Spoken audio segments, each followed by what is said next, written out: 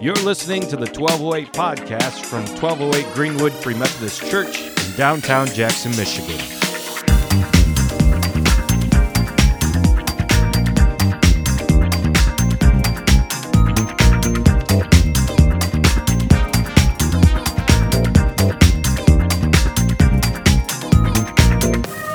Our final message on Romans, we still have about a chapter and a half, but essentially this is Paul's, remember, the Bible is like made of letters. So they usually start with, hey guys, how you doing? And then theological discourse for a long while. And then, hey guys, see you later. This is the way that Casey likes to sum up letters when we're recording Jackson Cloud episodes, because these kinds of letters happen all over the place. So with that being said, the letter to the Romans, when we get into the last chapter and a half here, Paul's just kind of saying hello to people.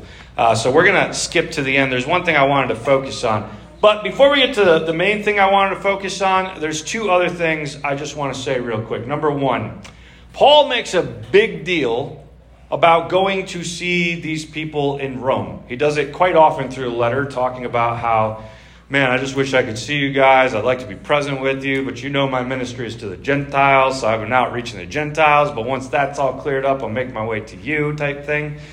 If you were to look at the way that the Bible kind of portrays reaching the nations between the Old Testament prophecies and how the nations are spread out at Babel and things like that, you would see that the way that Paul is talking about getting to Rome, it gives this impression as though he's following what the Old Testament has laid out for him. It's as though Paul has seen how the nations have been separated at Babel, how they've been turned over to follow other things that are not God. And now Paul is running to all of these nations, trying to invite them in to come and follow the one true God, to leave all of those other things behind and come and be followers of Jesus, who is Yahweh in flesh.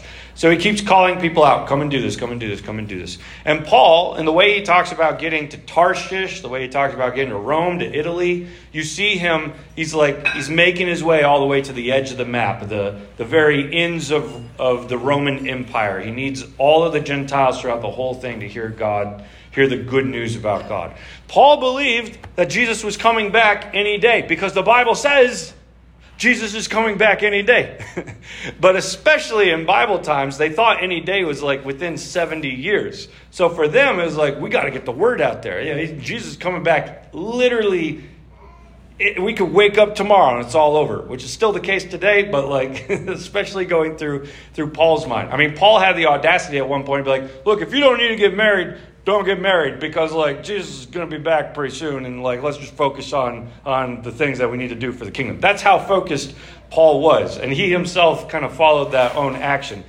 And he got a lot done, running from nation to nation to nation, and now he's writing to Rome, telling them, I'm coming your way as well. He's making his way to the edge of the Roman Empire, telling everybody about who God is. So, one little point I want you to take from the next chapter and a half that I'm just quickly blipping through is Paul understood the urgency of taking the good news to the edge of the world. A lot of times when we talk about taking the good news to the edge of the world, we're thinking to the edge of Jackson or to the edge of this or that. But Paul's mind was like, no, I'm literally appointed to sweep the entire world, the entire known world of his time, and take the good news throughout the whole thing. And that's what he spent his time doing. That's one point. Next point is this. We're a Free Methodist Church. We believe in women in ministry. And part of the reason that we believe in women in ministry, despite some of the confusing passages that make you think otherwise, is because of passages like this. Paul is usually the one who's used to say women shouldn't be in ministry. But pay attention to all the things that he writes everywhere. In this particular case, as Paul's doing his, we'll catch you guys later speech, he's greeting woman after woman after woman after woman of God who has been serving God in numerous ways. You're going to see Paul mention Junia, the apostle. Apostle? That's above pastors, that's above prophets. That's all the way at the top of the church hierarchy. Junia, the apostle. You see him greeting a female apostle. You see him greeting a female deacon. You see him talking about these women who went to jail with him. You see him saying hi to this woman who might as well have just been his mom, because that's basically how she acted as a figure in his life. So when we pay attention to the fine lines throughout everything that Paul's saying, we see in something that feels boring to us, like, hey, say hello to this person I don't know, Prisca, Aquila, my fellow workers in Christ Jesus, risk their necks for my life, to whom not only I give thanks, greet my beloved Epaenetus, greet Mary, greet Andronicus, greet Junia. Like, we don't pay attention to many of those because it's, we don't know who they are. It's just like, oh, let's get to the end of this chapter. But if we're stopping for a minute, it's like, wow, there's a lot of female people that Paul did ministry with in a lot of different places. So, pay attention to that. That's another point that I'd like to make. And then the third point, the one that I want to rest on just for the rest of our short time together. Don't worry, I'm not going lengthy today. Pastors should never say that. It never ends well when they do. You're a pastor, so I can take that from you, but otherwise I'd be deeply insulted right now. No, I'm just kidding. I can't keep it short either. It's the last paragraph I want to focus on. Romans 16, verse 25 to 27. Now to him who is able to strengthen you according to my gospel and the preaching of Jesus Christ, according to the revelation of the mystery that has been kept secret for long ages, but has now been disclosed, and through the prophetic writings has been made known to all the nations, according to the command of the eternal God, to bring about the obedience of faith. To the wise God be glory forevermore through Jesus Christ. The Bible, for a long time, was gibberish. You like that statement right there? There is a lot of stuff in the Bible that before Jesus came, it was intentional gibberish on God's part. And the reason for that was because when you are making plans to defeat an enemy, you don't tell them what you're doing. Thank you. Yeah, Val gets it. That would be ludicrous. Now, God's plan to defeat his enemy, Satan, the little g god of this world, as Paul says elsewhere, God's plan to defeat Satan was more or less to send a Trojan horse into the kingdom of Hades.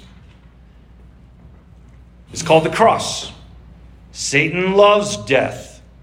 Satan loves lying. Satan loves destruction. Jesus himself said that. Satan is the father of lies. He has been a murderer since the beginning, and he lies and kills, steals and destroys. That's what Satan does. But Jesus does what? Anybody? He's come to bring life. And not just life, but life abundant. So, do you think Jesus knew that if he was going to go to earth as Son of God, that if Satan had the temptation to kill him, Satan would go for that? Of course, because Satan just loves to destroy. And who would he love to destroy more than the Son of God? And so God set him up. God put in the Trojan horse of the cross. Hey, I bet you could hang me on this. And say, like, yeah, I can. And the Bible says that Satan entered into Judas. And then, of course, Judas ends up putting in motion the things that get Jesus hung on a cross. Little does Satan realize that was the plan. And so, Jesus, who's never sinned and therefore isn't supposed to die, can't be killed by death, can't be killed by Satan, because sin is a curse upon, because death is a curse upon sin. Satan oversteps his bounds when he enters into Judas and gets Jesus killed and hung on a cross. You can't do that. That was Jesus' plan all along. The Trojan horse is brought into Hades. Jesus is brought into Hades. And you see all the demons, all the false sons of God, Satan himself, all these different enemies that they finally won. They finally beat Jesus. They think that they've conquered God himself. And then Jesus just walks up to Satan and, as I always say, goes up to the keys of death hanging around his neck and just yoink. Oh, did you want these? I got to go now. And then Jesus does what no human being has ever done throughout history. and walks out the front gates of Hades, back to the earth, in a new body, and then does what no one's ever done in history, and goes up to humanity and says, well, I still got to go a little higher yet, so I'm going to take off, but I'll be back. And then Jesus ascends into heaven. And when he comes back, he's putting the whole thing together again. Now, people were not aware of that until Jesus came along. And that's weird to us. That's weird because this is all common Christian knowledge. Because we live 2,000 years later after all this happened. We have a Bible. The people who wrote your Bible, guess what? They didn't have a Bible. Not in the capacity that you did because they were writing it. What you have in the New Testament is a bunch of people saying, how did we miss this? Look at the Old Testament. Look at what Jesus did. It actually goes together. We never understood before. We thought that when Jesus came, it was going to be like this big militaristic victory and that he'd overthrow all of our enemies and that there'd be all this bloodshed and crazy stuff and he'd install us back at the top. But now that we look at these prophecies that were very intentionally vague on God's behalf, and now that we think it over, it's like, no. We thought that would happen, and there's those overtones throughout the prophecies, but if we really pay attention, look at this part right here. This part says that Jesus wouldn't be attractive, as though he wouldn't be like this big militaristic king that we would all look up to and naturally put in place. It says right here that he'd be suffering. He was a suffering servant. Whoa, look at this psalm right here that really carves out, my God, why have you forsaken me? They're killing me. They're selling my clothes. They're casting lots. They're eating at me. I'm falling apart. Whoa, we never realized before that these were the kinds of things that were pointing to the cross because we never had a cross in mind. Satan never had a cross in mind. You know, that goes for when we're interpreting Revelation too. A lot of people think they got Revelation all figured out. I guarantee you don't. You want to know why? Because it was intentionally written by God in such a way that it won't make sense until after it's happened. Just as God did not give Satan the heads up on everything the first time, so he hasn't given him the heads up on everything that is to come also. But one day, when the resurrection has come and the new heavens and new earth, when heaven meets earth like a sloppy wet kiss, as the song says, and they become one together, and we put on new resurrected bodies, and we come and live on the new resurrected earth. On that day, we will look back at Revelation just like Paul and all the other apostles and disciples looked back at their Old Testament and said, now it makes sense. One day we'll look back at Revelation and be like, now it makes sense. Now, there's plenty we can catch on to, just as there was plenty for them to catch on to about the Old Testament. But only through Jesus does it truly make sense. And that's always hard for me as a pastor because I have to get up on stage every week and explain something you already know. And it bums me out. I would love to just fresh explosion your mind. Guess what, guys? When Jesus died on the cross, it was actually him winning. I would love that to be new information, so it would be mind blown. That's why Easter and Christmas are always so hard for me. As it ends up, this little baby in the manger was God. Yeah, Jamin, we know that. I know. As it ends up, when he died on the cross, he had victory. Yeah, we know. I know. But imagine Paul running around to the new world where the prophecies are still behind them and they don't fully understand it yet. And Paul's running around and explaining, do you understand the resurrection? Do you understand the good news of God? Do you understand what's going on right now? And everybody's mind blown. Except for that one kid when Paul spoke too long and he fell asleep and fell off the balcony and died. But then Paul raised him back to life. So his mind was probably blown as well, in a good way. Again, hear the words, Paul's ending words. Now to him who is able to strengthen according to my gospel. Why his gospel? Because people are putting out all kinds of gospels at this time, trying to interpret the Old Testament in false ways as well. And Paul's like, no, this is the real one. Listen to this. This is all the more reason that Paul said, look, even if an angel talks to you and preaches to you something different than I've preached to you, don't you listen to that angel. That's a false angel. That's how intense Paul is about his gospel. According to my gospel and the preaching of Jesus Christ, according to the revelation of the mystery that was kept secret for long ages, but has now been disclosed, and through the prophetic writings has been made known to all the nations, according to the command of the eternal God to bring about the obedience of faith.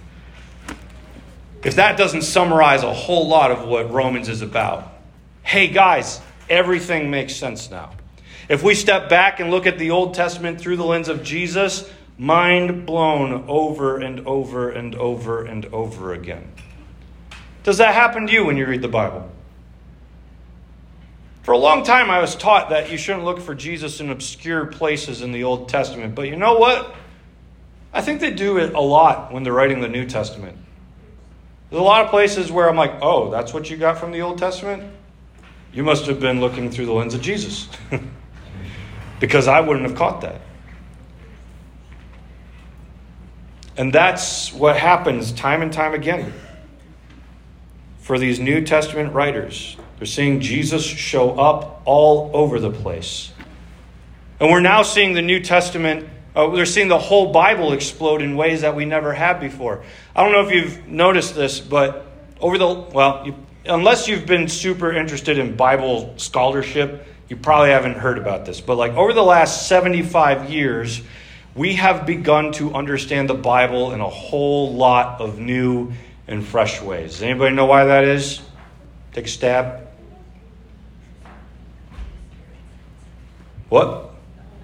Holy Spirit. Yeah, I mean, he's helping us do it. This one, though, is more of a historical thing. We found something 75 years ago called the Dead Sea Scrolls. Essentially what this was, it was a bunch of people around the time of Jesus who were trying to follow God, writing down all their different studies about the Old Testament. They had a whole bunch more books that aren't in our Bible because they're not elevated to the level of Bible, but they were good glimpses of the ways that they thought. They show us what they expected to happen when a Messiah showed up. They show us some of the things that are written in the New Testament that we're like, where did they get that from? Oh, when we look at the Dead Sea Scrolls, we see, the whole community thought in ways that were missing between the Old and New Testament. And once we piece all that together, we start seeing the Bible explode in a whole new light. Because as we do historical research, we're like, this makes sense of why Paul said, women need to wear veils because angels are in the room. I guess that's happening because Paul thought that the women might pull a whole Nephilim thing again.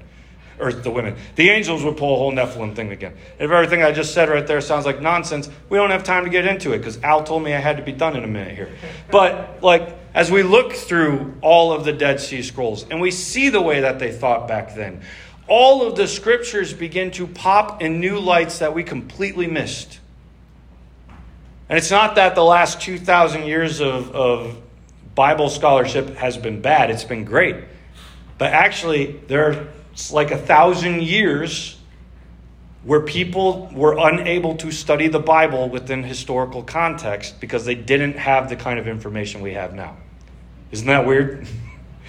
That we'd have fresher revelation of the Bible 2,000 years after it was written than we might have over the last 1,000, 2,000 years or so.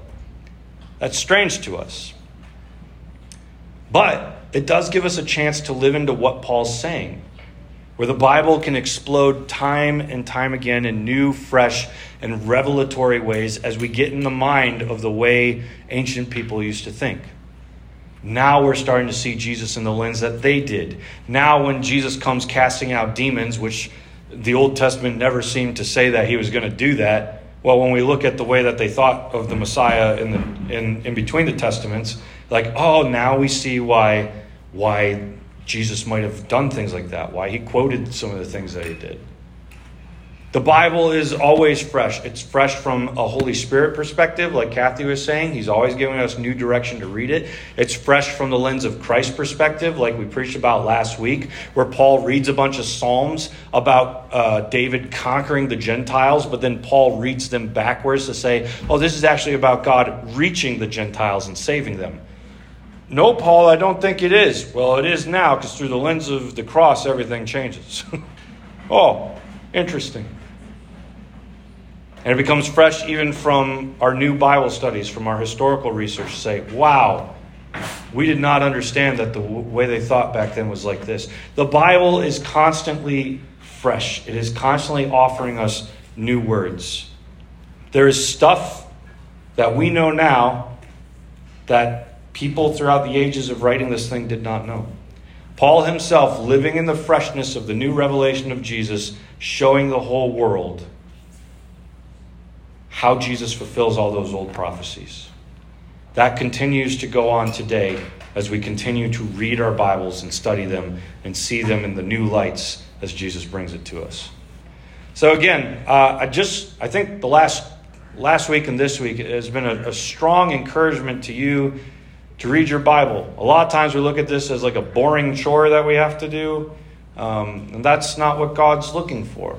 God's convicted me on that before. I remember when I read through all the prophets in like a few weeks once, I audiobooked through it. I was so sad because the prophets are so sad. And when I asked God, like, why am I so sad? Like, I can't read your word. It just makes me feel distant from you. That's what the prophets do to me. The way that he convicted me in the moment, I just felt like the Holy Spirit say, you read my word to get through it. You didn't read it with me. Oh, okay, that's fair. See, this is a living, breathing book. It speaks in ways that no other book can. And when you read it the wrong way, it actually becomes ammo against God. You just listen to the things that atheists say about our Bible. You know what? They're reading it with the lens that we are not.